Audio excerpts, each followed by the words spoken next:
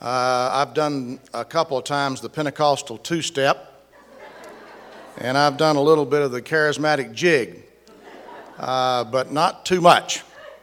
The reason for that is because the way I was reared, all dancing was sin, and I never got to go into the world because I've been a preacher all my life, so I didn't learn to dance out there either.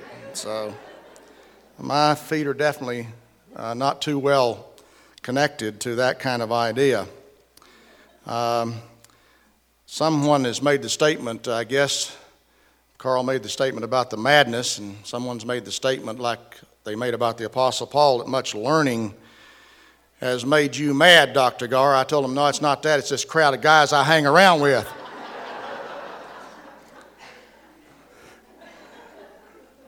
We're sometimes a little bit on the strange side. We have this little saying, roses are red, violets are blue. I'm schizophrenic, and so am I.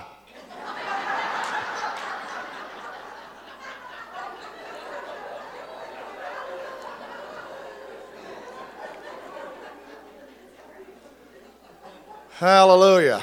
But it's good to be among a bunch of madmen, because I believe that God is calling us to run like madmen to the four corners of the earth, proclaiming the kingdom of the living God through the power of His Son Jesus and the anointing of the Holy Spirit. And I think that's what we're all about, and by God's grace we expect to accomplish what He has commissioned us to do, what He's assigned us to do. So we're excited about that. Well, the question is, in this conference, and a lot of things have been asked thus far, and the question's been asked, how in the world did we get here from Acts chapter 2? Where did the church go wrong? Well, if you've done much flying, you know if you start out on a course and you're headed in a direction and you get 1 degree off, you can end up a long ways from where you intended to go. And so that's because the church has been a little bit off course. Unfortunately, many in the church, the Lord has been saying to them through the years, you're going down the wrong road. And their response is, yes, Lord, but we're making such good time. And unfortunately, we've had a lot of distortions over the centuries, and we have been robbed. And I like to say to those who are coming into beginning understanding of the Hebraic roots of our faith, and we have this sense that we have been robbed, it's not our fault that we don't have all this knowledge that we should have had. It's the circumstances over centuries of time that have put us to where we are. So don't feel so bad about that. We've been victimized by many who have engaged in what I call exegetical gymnastics, even in exegetical distortion or contortionist acts. One preacher was so adept at twisting the scriptures around to fit his own ideas that a blacksmith came and heard him preach one time, and he came up after the sermon. He says, you know, Pastor said, I have a sign that in my blacksmith shop that I would like to give to you, that you could hang in the pulpit when you're preaching. He said, oh, well, that would be nice. What does the sign say? It says, all manner of twisting and turning done here. We've been victimized by a lot of stuff in history, and I'm going to talk about that here in just a little bit. But before I do, let me mention a couple of things to you, and that is that we have a number of different books. I don't have all of my books here. One we've already totally sold out of is the Book of Blessings, and if you'd like to get one of those, then leave an order and we'll send it to you without charging any shipping charges because we didn't bring enough with us. New edition of my book, God's Lamp, Man's Light, The Mysteries of the Menorah. A lot of information in that about the menorah and the light tradition and the fire tradition and the tree of life tradition from our Jewish heritage that helps us understand more about what the scripture means when it says that you are the light of the world. And then also we have a few issues and copies of Restore magazine still left, and we would encourage you to get some of those and read them. If you'd like to subscribe to Restore magazine, find one of these little green cards, and today and tomorrow we will give you a $5 discount on a subscription. Instead of $25, you'll pay $20 and we'll send you Restore magazine for a year. It's a great resource. All these crazy guys write for this book magazine, so I guess we could change the name to the Crazy Magazine or something. We could rename it, but we would encourage you to do that. How many of you get Restore magazine now in your home? Quite a few of you. That's wonderful. Well, it's one of the greatest resources that I believe are available even in the Christian church at large, but certainly within the community of those whom God is calling to return to the biblical foundations of our faith, which just happen to be Hebraic. And so I would encourage you to do that as well. Well, I'm going to go here for an hour and deliver to you what I believe the Lord would have me to share with you. And I will do my best not to get overly enthusiastic and overly into gesticulations and all of that sort of thing. I'll try to keep myself under control, but believe me, when I start talking about these Jewish root subjects, I get excited. That's when I really let the Jewish ancestry that I have kind of come out. Most of the time, my German ancestry allows me to keep this suppressed, and my British ancestry lets me keep the stiff upper lip. But occasionally, the Jewish stuff that's in there kind of comes out, and I can't help myself. But I'll do the best I can. I don't want to be like that pastor that went on for so long in his sermon when he got carried away that one of his deacons got up in the middle of the message and began to walk out. He said, "Wait a minute, where are you going?" He said, "I'm going to get a haircut." He said, "Why didn't you get one before you came to church?" He said, "I didn't need one then."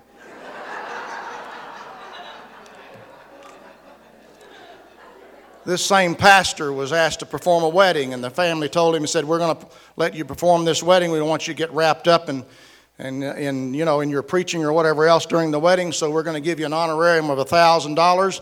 And for every unnecessary word you say, we're going to take away $50 from the honorarium." So he got the bride and groom in front of him. He looked at the bride and he said, "Take him." She said, "Yes." Looked at the groom and said, "Take her." He said, "Yes." He said, "Took." So we won't keep it quite that short, but we'll try to keep within the time constraints. Well, I want to talk to you this afternoon about a subject that I entitle, and it's a title of another one of my books that will be coming out soon. This sermon and message is entitled, Christian Fruit, Jewish Root. Christian Fruit, Jewish Root. I'd like to use as a text scripture two passages from the Word of God, first from Isaiah chapter 51, verse 1, and then from Romans chapter 11, verse 17. I will be reading from the King James Version of the Scriptures, by the way, the version that came to us at Mount Sinai, later to be translated into Hebrew and Greek.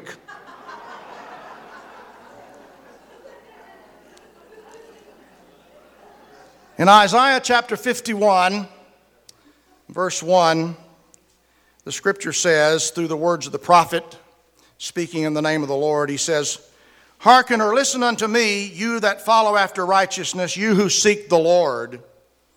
Look unto the rock whence you were hewn, and to the hole of the pit whence you were digged. Look unto Abraham your father, and unto Sarah that bare you. I called him alone, and blessed him, and increased him." And then again from Romans chapter 11, and verse 17. Romans chapter 11 and verse 17. "And if some of the branches be broken off, and you, being a wild olive tree, were grafted in among them, and with them partakest of the root and fatness of the olive tree, boast not against the branches, but if you boast, you bear not the root, but the root thee." Father, we ask for the anointing of your Holy Spirit as we come before this august body of believers who are hungry for you and for your word.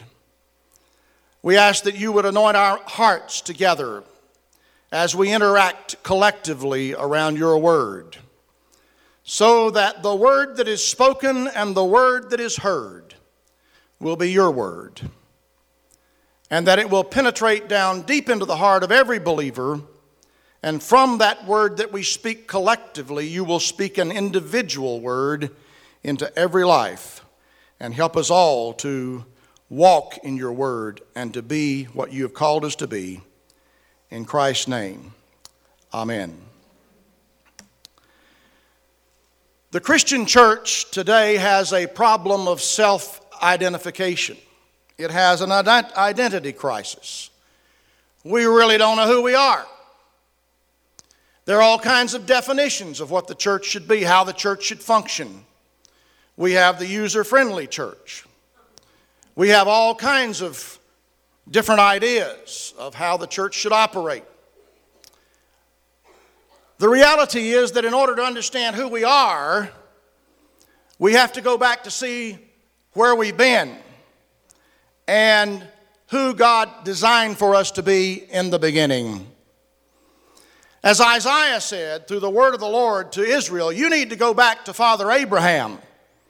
If you don't know who you are and you don't know what you're called to do, then go back to Father Abraham. Go back to the rock from whence you were hewn.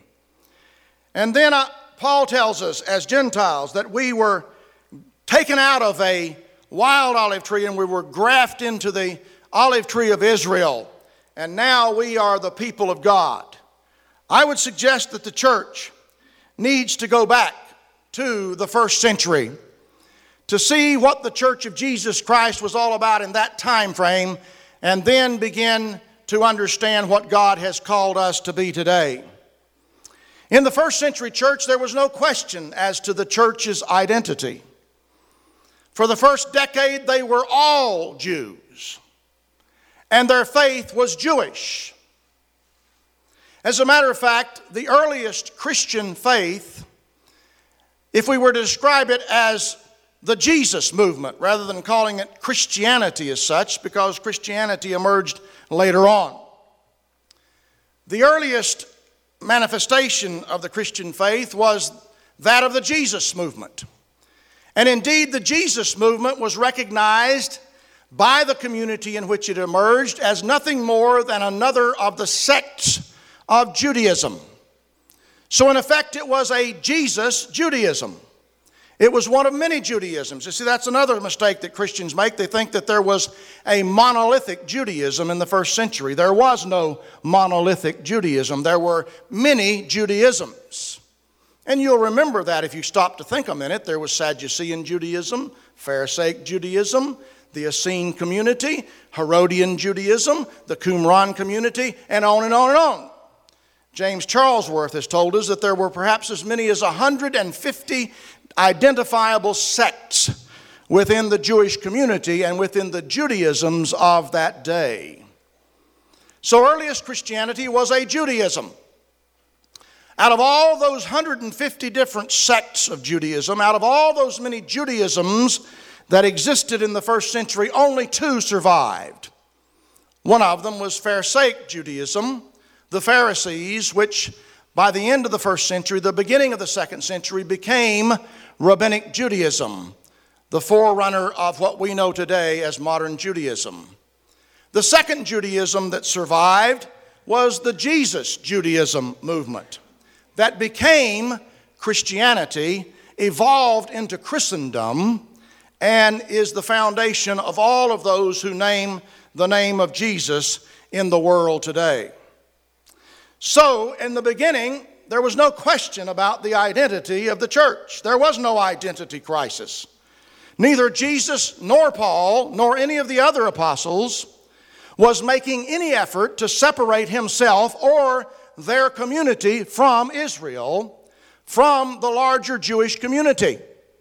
All that they were attempting to do was to make their understanding that in Jesus they had found He who had fulfilled all of Israel's expectations regarding the coming of the Messiah, and they were trying to make that understanding normative for the entirety of the Jewish community. That was what the church was all about. Jesus didn't come to start a new religion. I hate to disappoint you, but He didn't come to start a new religion. Jesus didn't come to entomb a failed and lifeless religion. in an adequate sarcophagus so that it would not appear thereafter on the human scene. Jesus didn't come to do away or destroy Judaism. Jesus was, as Dr. Brad told us this morning, he was a Jew, and as far as we know, he never changed his religion. And so it is that Jesus didn't come to try to start a new religion. We have thought that through the history of the church. We have been involved in what is called supersessionism or replacement theology or displacement theology. And each of these ideas postulates the fact that Jesus came to destroy the religion of the Old Testament and to bring on the scene a new religion of the New Testament. But I want to tell you something, in case you haven't figured it out. The God of the Bible is not schizophrenic. He didn't have one personality of anger, wrath, judgment, law, bondage in the Old Testament, and suddenly he had a transformation or a new personality emerged, one of grace and love and joy and peace and blessing in the New Testament. He was the same God. Everybody repeat after me. Jesus Christ, the same, yesterday and today and forever. That means that Jesus that we serve today was the same when he was existing before all eternity and when he was manifest in the Christophanies and the Theophanies in the Old Testament. And he was the same when he was living on planet Earth as a human being in the incarnation, and he is the same today, seated at the right hand of the Father in a glorified Judean body. He has not changed. And I hate to disappoint the anti-Semites within the Christian church, but there's only one way you can get to God, and that's through a Jew. And his name is Jesus. So you might as well get used to it. He didn't die a Jew and resurrect a Roman Catholic. And he's still seated in heaven on the right hand of the Father in a glorified Judean body. And because he was still a Jew of the tribe of Judah, God had to change the priesthood from the order of Levi and revert to the order of Melchizedek so Jesus could be the high priest. So he's still seated at the right hand of the Father in a glorified Judean body. And one day he's coming again, and when he comes again, he'll still be a Jew. And he's coming back not to New York City or to Rome or to Athens. He's coming back to Jerusalem, the city of the great King, the place where he has put his name. Well, that was the case for the first 3 centuries of the Christian church following the demise of the apostles. There was a great deal of ambivalence in the church about its identity. The church had a problem. If it purported itself to be a new religion, then it would be considered to be an illegitimate religion by the Roman government and would be stamped out. But if it could identify itself as being an ancient religion, then the Roman government would allow it to exist as a legitimate religion. So it tried to maintain some connection with Jews and Judaism and the Hebrew Scriptures, but at the same time began to drift off with Gentile ideas, especially the philosophy of Plato, Aristotle, and Socrates. As a matter of fact, as the church began to go into the Gentile world to fulfill the commission that it had from God to take the light of Israel to the nations, unfortunately the door that swung open to give the gospel to the nations also swung both ways. And the traditions of the nations began to come into the church. And many of those men who were converted, who were Neoplatonic philosophers before they came to faith in Jesus, brought with them their ideas, and they attempted to reconcile the philosophy of Plato and Aristotle with the Hebraic teaching of the Scriptures. And my friends, it is impossible to do it because Greek philosophy and Hebraic understanding are like oil and water. They do not mix. They're birthed from a different worldview and a different mindset, and it is impossible to mix the two, no matter how hard you try. One will gain primacy over the other, and that's what's happened with the church over the centuries. The church now is probably more influenced by Greek philosophers than it is by Hebrew prophets and apostles. In its thinking, in its attitude towards itself, in its attitude toward the world, there are so many things that we need to re-examine. So the church began to be ambivalent. Eventually, the ambivalence turned into antipathy when the church began to isolate itself totally from Jews and from Judaism. The church began to say that there was no connection between the Jews and the church. As far as its definition, its self-definition, the church began to say that it defined itself as being not Jewish. On the other hand, our Jewish friends of history began to define themselves as being not Christian. And so a great chasm began to form in what I call the proto-schism, the first division upon which Christianity as a religion was founded, was upon its separation from Israel, from Judaism, from the Jewish people. And this was the great tragedy of history. By the time of Constantine in the 4th century, we find the Emperor of Rome becoming a Christian, at least nominally, and making Christianity the religion of the Roman Empire. When he called together the bishops of the church from all of the various areas of the church to discuss the question of deity and some questions of Christology, they were brought together and were demanded to find a solution to this answer, or to this question. And as they were analyzing this, there was a growing move in the church and also in the mind of Constantine himself that the church should forever separate itself from the Jewish people. So in the context of that meeting, Constantine issued a letter to the leaders of the church, and he said, "Let us," and I'm quoting verbatim, "let us therefore have nothing in common with these pitiful people, the Jews, who are the murderers and parricides of our Lord. Therefore, this irregularity of Passover observance in the church must be corrected." Up until that time, the first part of the 4th century, in the Western church, the church had continued to celebrate the Feast of Passover. They celebrated it on the 14th day of the first month of the Hebrew calendar, the month Nisan, or Aviv. And they were faithful in doing that.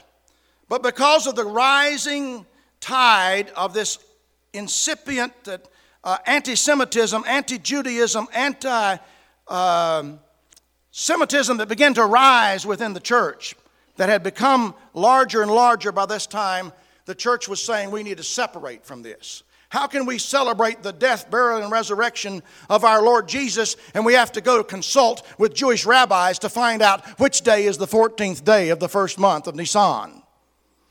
And so they came up with a solution.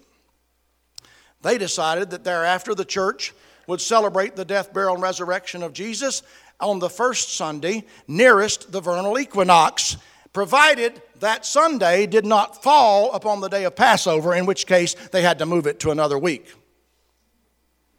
Now, my friends, when this happened with Constantine's demand and the growing anti-Semitism and anti-Judaism within the church, at this moment in time, the church was wrenched from its Jewish root of connection with the pivotal event of all of human history. The moment when Jesus hung on the cross. Jesus did not hang on the cross and resurrect on Easter Sunday morning. He hung on the cross on the day of Passover, and He resurrected on the day of first fruits. And if you want to know when to celebrate and honor the death, burial, and resurrection of Jesus, you might as well put up your Gregorian calendar, put up your Julian calendar, go get you a Jewish calendar, and then you can find out when it's appropriate to observe the death, burial, and resurrection of Jesus, when it's proper. Well, this is what happened with the church. So the church began to say more and more, we're not Jewish.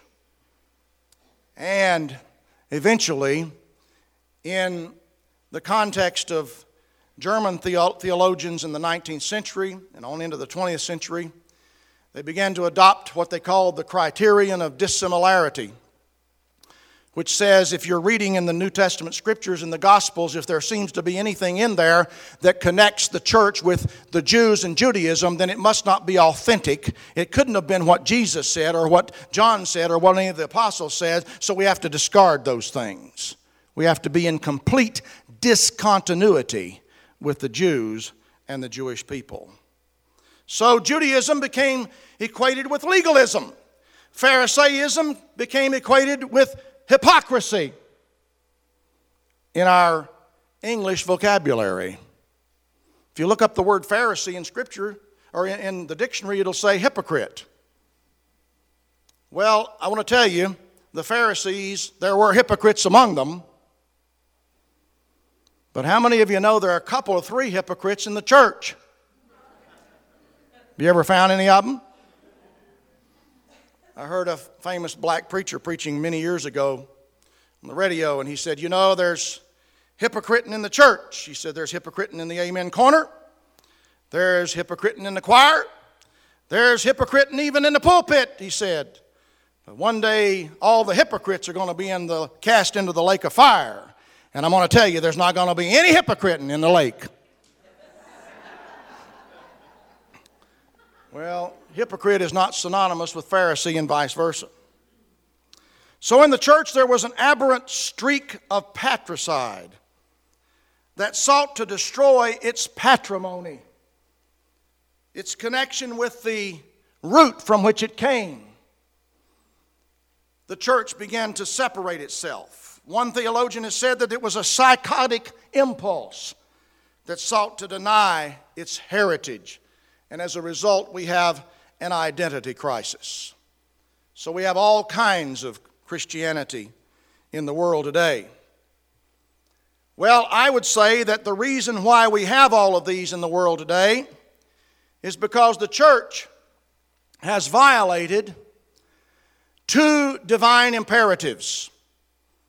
One from the lips of Jesus himself, and the other from the pen of the Apostle Paul.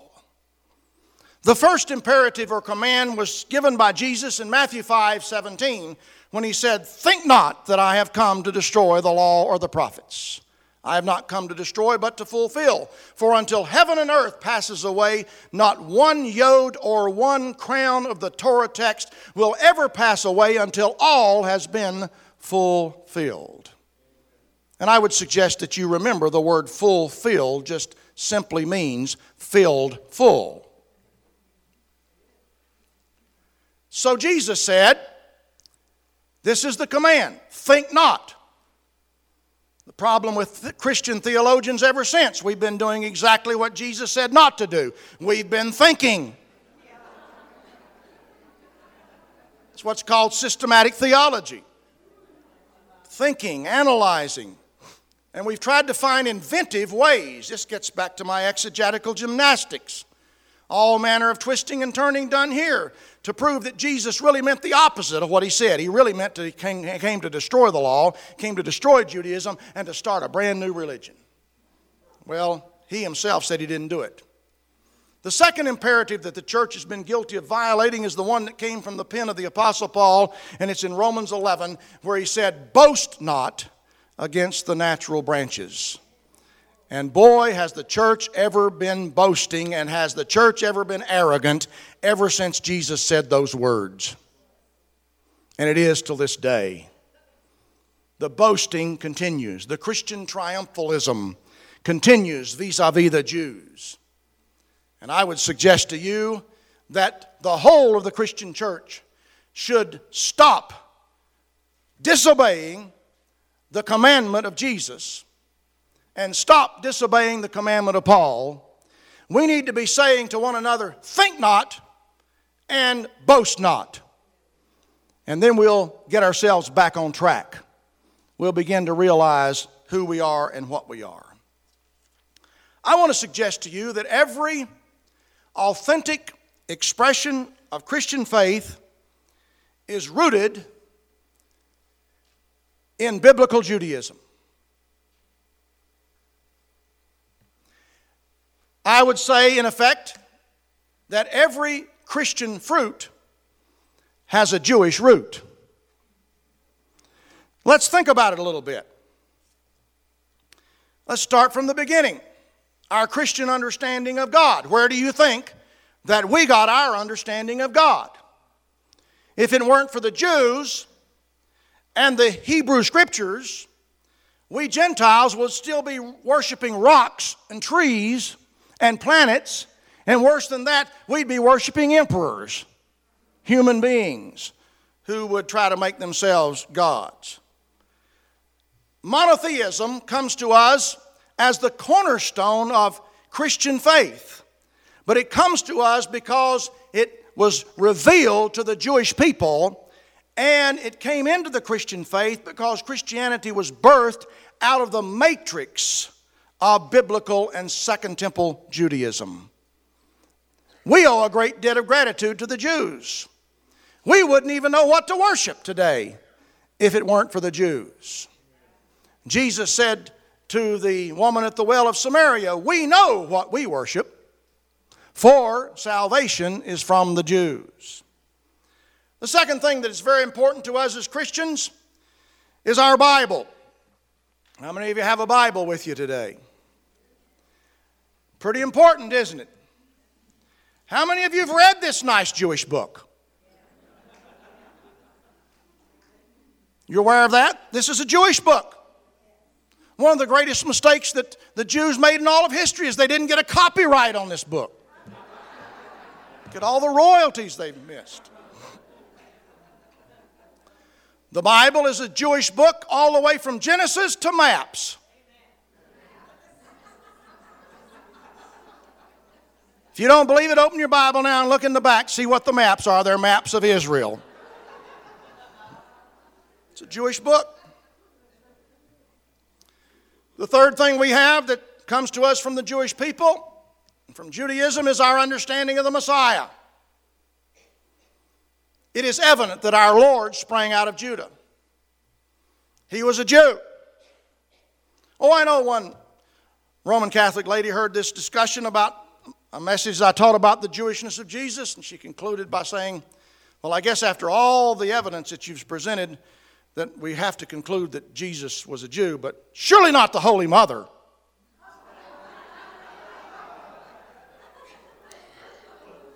Well, the real reason why he was a Jew is because he had a Jewish mother. That's it. Jesus was Jewish, thoroughly. He was circumcised on the 8th day. The seal of his inclusion in the covenant of Abraham was put in his flesh on the 8th day. He was given a Jewish name, Yeshua. He lived a Jew. Everybody around recognized him as being a Jew. How did they do that? Well, you might say, somebody might say, well, he had a Jewish look. Well, there's no such thing as a Jewish look. The reason he was identifiable as a Jew was because the clothing he was wearing and the way he groomed himself.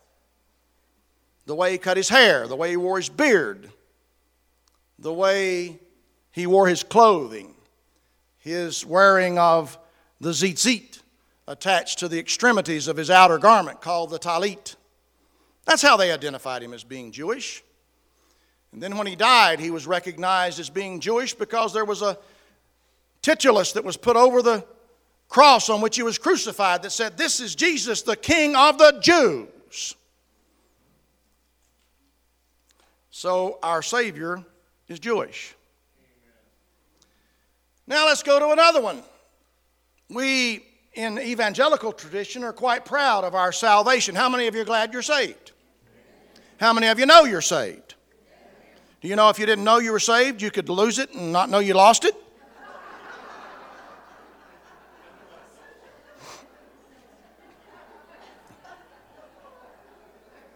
By the way, you know that's the way you can tell the difference between a Presbyterian and a Methodist, don't you? The Presbyterian knows he can't lose it, but he's scared to death he may not have it. And a Methodist knows he's got it, but he's scared to death he's going to lose it. Salvation. How many of you know Jesus said it? John 4, salvation is from the Jews. Now, how in the world is salvation from the Jews? First of all, salvation is a person. How many of you have met that person? His name is Jesus, Yeshua in Hebrew. Salvation, Yeshua, healing, that's what Jesus is. He's God's salvation. That's why they named him Yeshua, because he was to be God in the role of a Savior when he was incarnated here on the earth. Secondarily, the idea of salvation is from the Jews. There's no other religion in the world where there's an idea of sin and the need for atonement or salvation, except from Judaism and Christianity that was birthed out of the matrix of Judaism. So when Jesus said salvation is from the Jews, he knew exactly what he was talking about. Well, let's go to another thing. The Holy Spirit, Ruach HaKodesh. We wouldn't have any idea about a Holy Spirit if it wasn't for the Hebrew Scriptures, for the Jewish people. We might know a thing about some spirits. I remember the cartoon of Hagar the Horrible years ago. I don't know if it's even still in there, you know. He goes into a house and he says, "Spirits, come out!" The cupboards open up and all the liquor bottles come popping out and in the floor. That's what we'd think about spirits if it wasn't for the Hebrew Scriptures. But we know there is a Holy Spirit, and it's the Spirit of the living God. Well, I said again that every Christian fruit has a Jewish root. Now let's start thinking about some of these things that we know for sure are Christian that could not possibly have any connection with the Jews.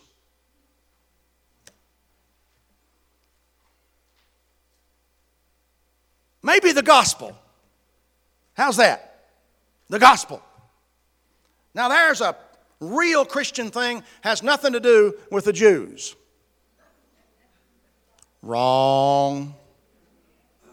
The book of Galatians tells us that the gospel was preached first to Abraham. Oh my goodness. Why didn't Paul leave that out? Why did he have to say that? He could have left that out. And then in the book of Hebrews, the writer of Hebrews says that the gospel was preached to Israel in the desert. So we thought that the gospel was uniquely Christian. That it came into being in the first century through Jesus and the apostles.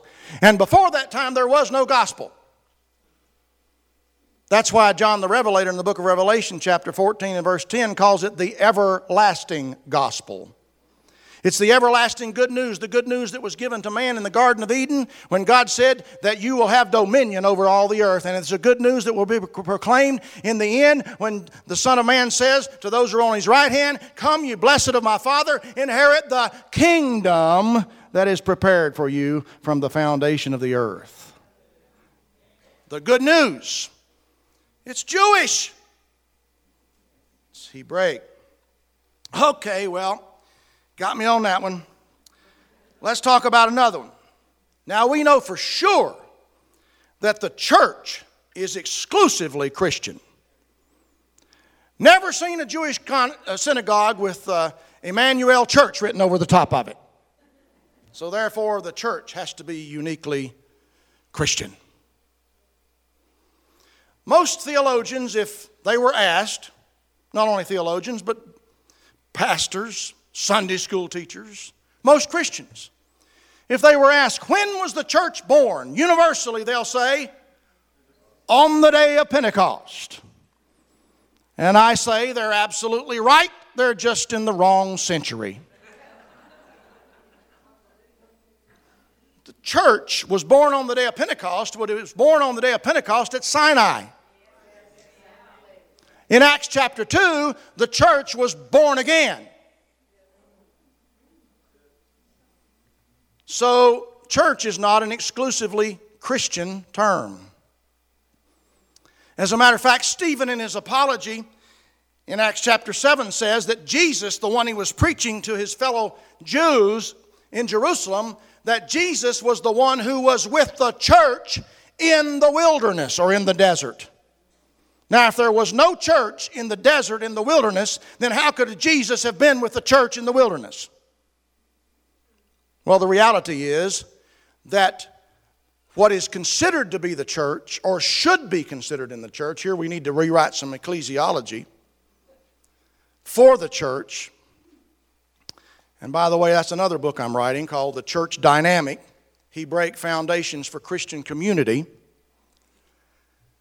Anyway, the idea for the church is that it's the congregation of God, the community of God. The word in Greek is the word ecclesia, but it translates in the Septuagint version the Hebrew word kahal.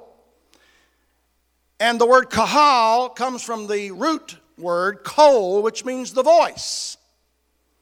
So the church came into existence when all of Israel and the mixed multitude that were with them were summoned by God's voice to come out of Egypt and come to Sinai to celebrate a festival unto God in the desert. You see, that's the word that God said to Pharaoh through Moses. Let my people go so that they may celebrate a festival unto me in the desert.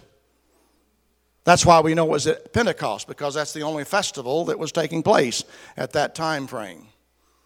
And so, when they gathered together, that's when they were called the congregation of God, the kahal. So, this whole idea of a congregation, a community, is not unique to Christianity. It was just carried forward in the New Testament church from that community that was already existing. It's important for us to understand that. There wasn't an effort to start the church and do away with the synagogue. The synagogal movement continued in the church. The word synagogue only means meeting. In Greek, it means meeting. So it's the meeting of people. So the idea of the church is not exclusively a Christian idea. It's rooted in Judaism. It's rooted in the Hebrew Scriptures. And it's rooted in Second Temple Judaism. It's important for us to understand that. It will clarify our own self-identity of the church. We would never think of the church as being a building or of being what we do in the building if we had maintained the accuracy of translation instead of translating it church, which goes back to the Greek kuriakos, which means belonging to the Lord. If we'd just always translated it congregation as it should have been, we'd all have understood it. We wouldn't have all this confusion. We'd be the congregation of God, the community of God. So church is not an exclusively Christian term.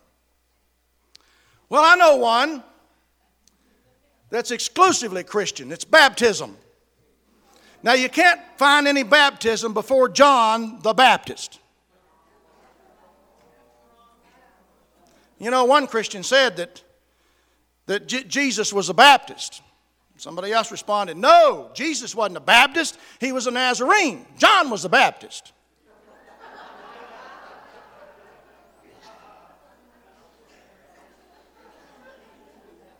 Now, all of us who have any sense at all, we know that John was the first Baptist. Actually, I think he was pastoring First Baptist Church down next to Qumran. Well, I hate to disappoint you, but John didn't get the idea for baptism when he was down in the Judean desert one day and had a sunstroke and said, you know what we need to do is put water on these people. Cool everything off. John was perfectly in context with his Jewish community. He was in relationship with the Essenes and with the Qumran community. He was certainly in context with all of Judaism, and Judaism had been baptizing for centuries, all the way back to Sinai, because the priests immersed themselves before they went into the presence of God. And finally, after time passed, the Jewish people said, well, if it's good for the priest to immerse themselves before they go in before the Lord, then it's probably a good idea for all of us to do it. So they built ceremonial immersion pools. They were called mikvot. And each of these mikvot were pools of water. Generally speaking, they had 7 steps on one side that one went down into.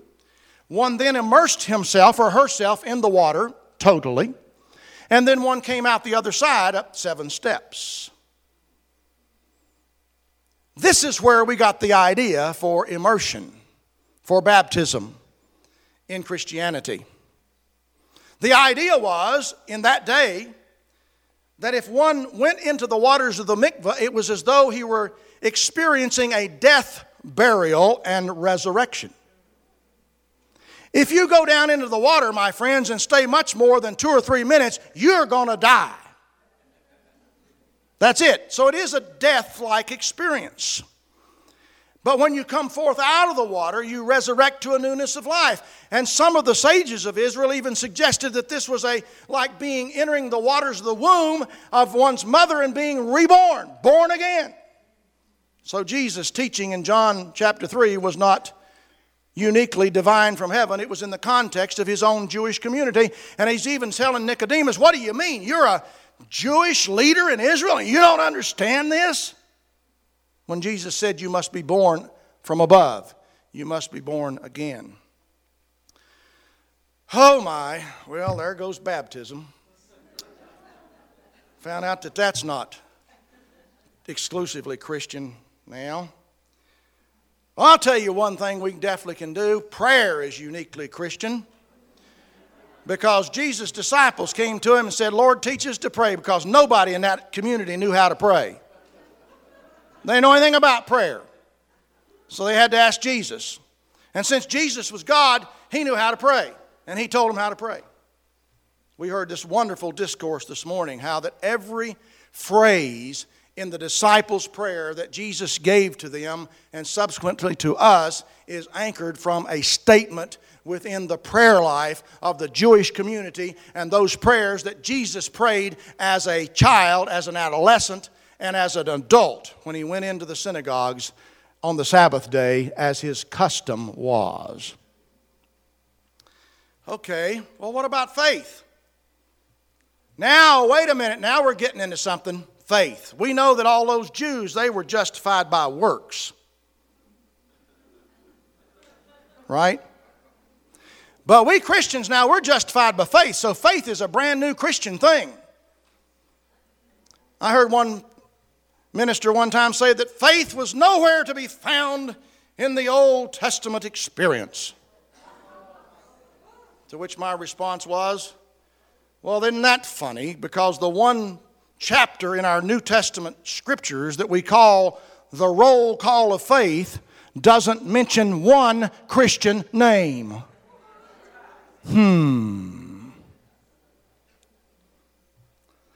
So faith is a Hebrew understanding. It's a Hebrew insight.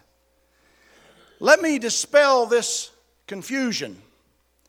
No one in all of human history has ever been saved by works. Let's get that clear. Everyone who has ever been saved and brought into the family of God, adopted into the family of God, got there exactly the same way that Abraham got saved 4,000 years ago. By faith. Abraham believed God, and it was credited to him for righteousness. So the Jews aren't saved by works. They're saved by faith too. And all the Jews that got saved in the Old Testament didn't get saved by works, they got saved by faith. They were included in the family of God by faith. But you see, we come to a better understanding of that when we begin to know that the word for faith in Hebrew is emunah, and it means faithfulness. So it is a faith that is a decision of the human will that is then acted upon. The works, the faith, the belief produces action. So James was right after all when he said, faith without works is dead, being alone. Hallelujah. Do you know that that word in Hebrew, emunah, comes from the root emet, or emet, which means truth? Faith and faithfulness is an outworking of truth. Now we understand why we are said in Scripture that faith comes by hearing, and hearing by the Word of God. Because faith comes out of truth, which is the Word of God. Okay, well, I know one thing's for sure. Grace is nowhere to be found in the Old Testament. By grace are you saved through faith. Wrong. Well, right, by grace you're saved through faith, but wrong when you say it's not in the Old Testament. I've heard that said over and over again. You know, there was no grace in the Old Testament. My response is, would somebody please tell me how in the world Noah found grace in the eyes of the Lord if there wasn't any back there? Christian fruit, Jewish root. Are you beginning to get the picture?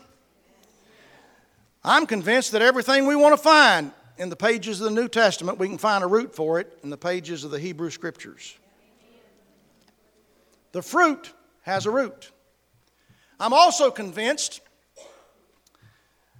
of the fact that if we really understood the root, we'd better understand the fruit.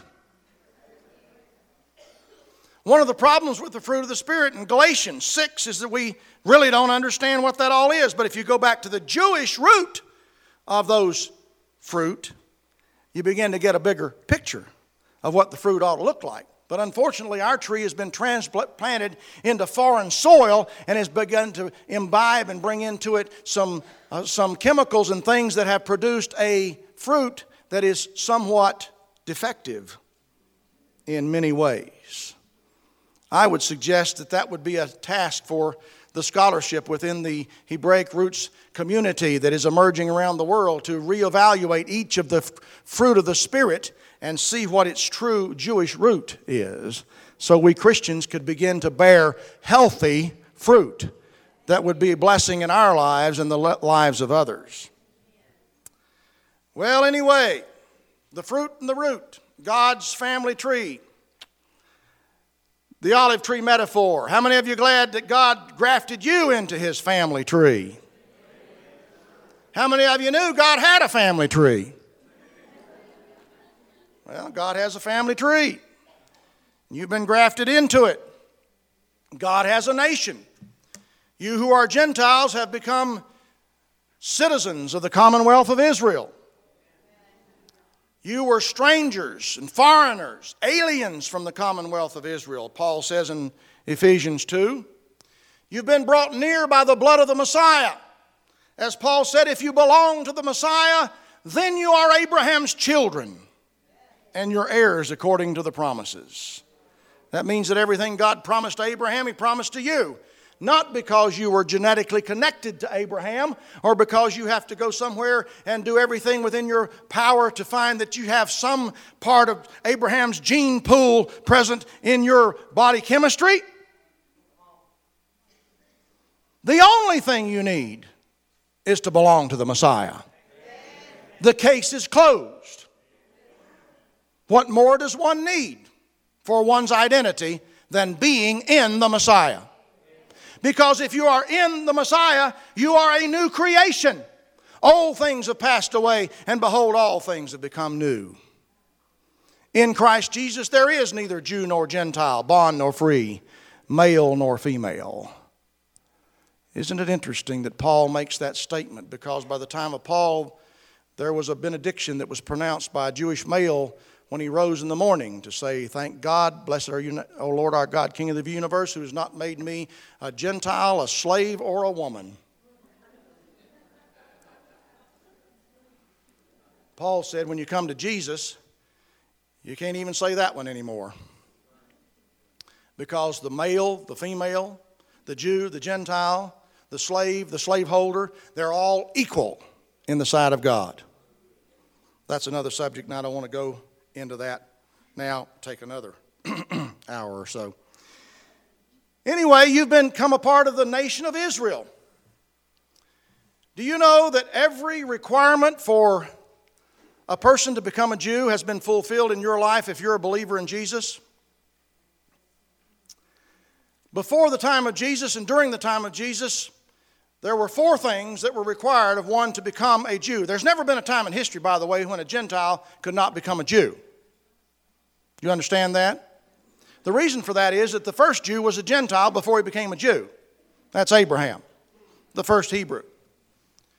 So there's always been the openness for Gentiles to become Jews. How did they get to be a Jew? Number 1, they had to be circumcised in the flesh.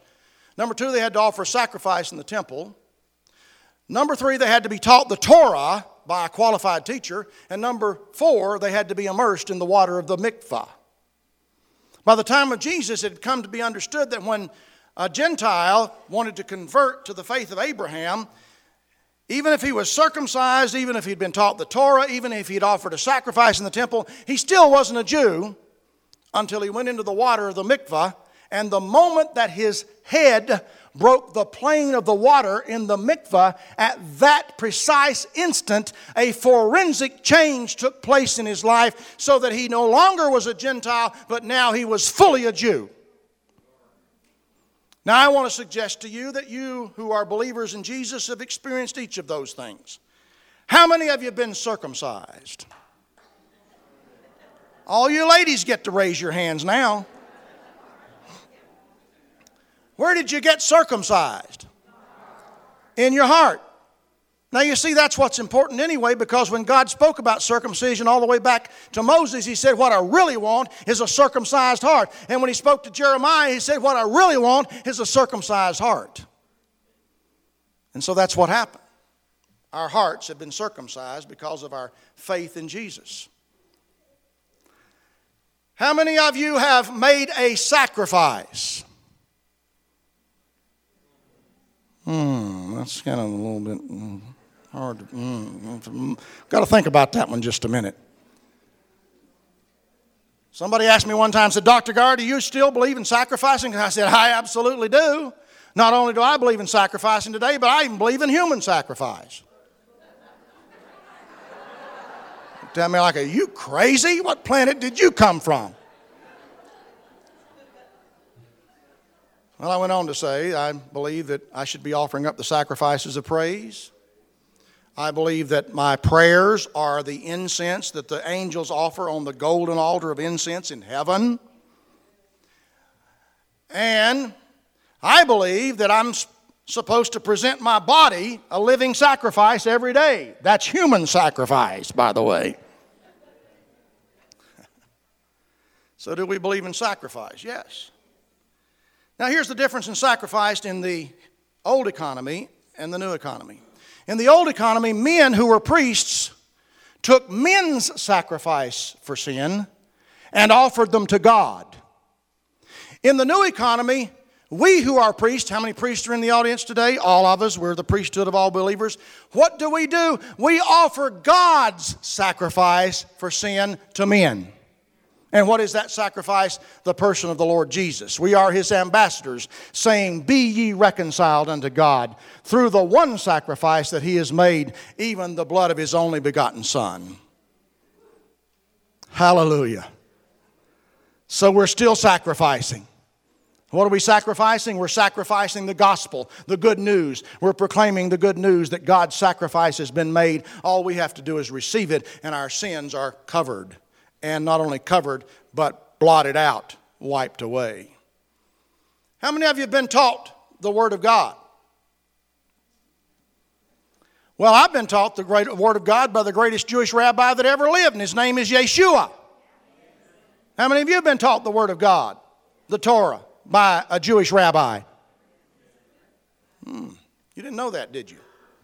You didn't know you'd been in rabbinic school and been taught by a rabbi, did you? How did he do it? He came inside of you and began to teach you from the inside out. And that's what's important about our understanding, is that we have a teacher on the inside. His name is the Holy Spirit. He's the paraclete, the teacher, the comforter, who leads us into the Word of God and causes us to understand. Hallelujah. How many of you have been immersed in water? How many of you have experienced the waters of baptism? I want to suggest to you that you are qualified to be a part of the Israel of God today. You are fellow citizens with the saints and of the same body.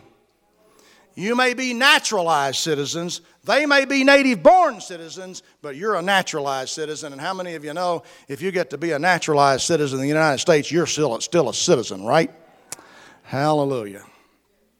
Well, all these things come to us from the Jewish people. All of this understanding, all of this insight. I couldn't possibly begin to cover all the information that would lead us to understand the richness of our heritage. But I want to tell you something. The Holy Spirit is moving around the world in the lives of people, trans-denominationally, trans-culturally, in every aspect of human life on this planet. God is moving in the lives of people to bring them back to the roots of their faith. People are hungry for a real sense of biblical identity. They're tired of being identified by everyone else's definition of who they ought to be. They want to go back and find out what God says about what they ought to be. We're beginning to reclaim our patrimony, that which we should have had all along, our inheritance from the fathers, from our spiritual ancestors. We're beginning to look all the way back to the rock from which we were hewn, all the way back to Father Abraham, as Isaiah said. And boy, are we discovering some really, really good stuff. We are uncovering a treasure trove of insight and understanding. And you know what it's doing for us? It's making us better Christians every day. Well, you thought I was going to say it's making us Jews, didn't you? No, it's making us better Christians.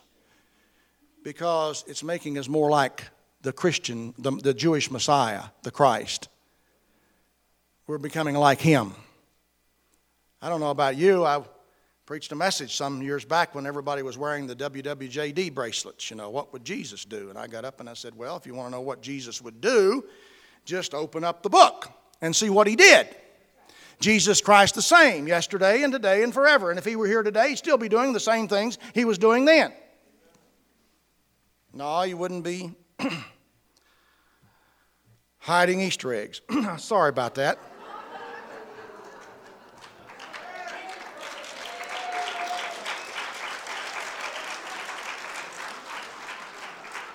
Look over there. Everybody look over there. Carl, do that again. Can you believe that? The man is waving the French national flag.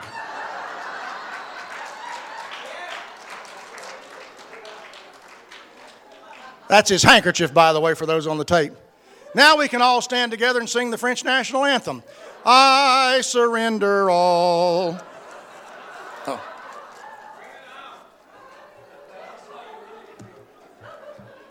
Hallelujah. Well, we're going back to our heritage, reclaiming our patrimony. We're going back to the foundations of our faith.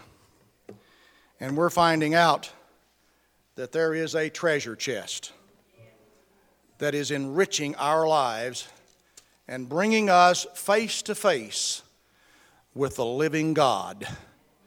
No more knowing about God. We want to know God.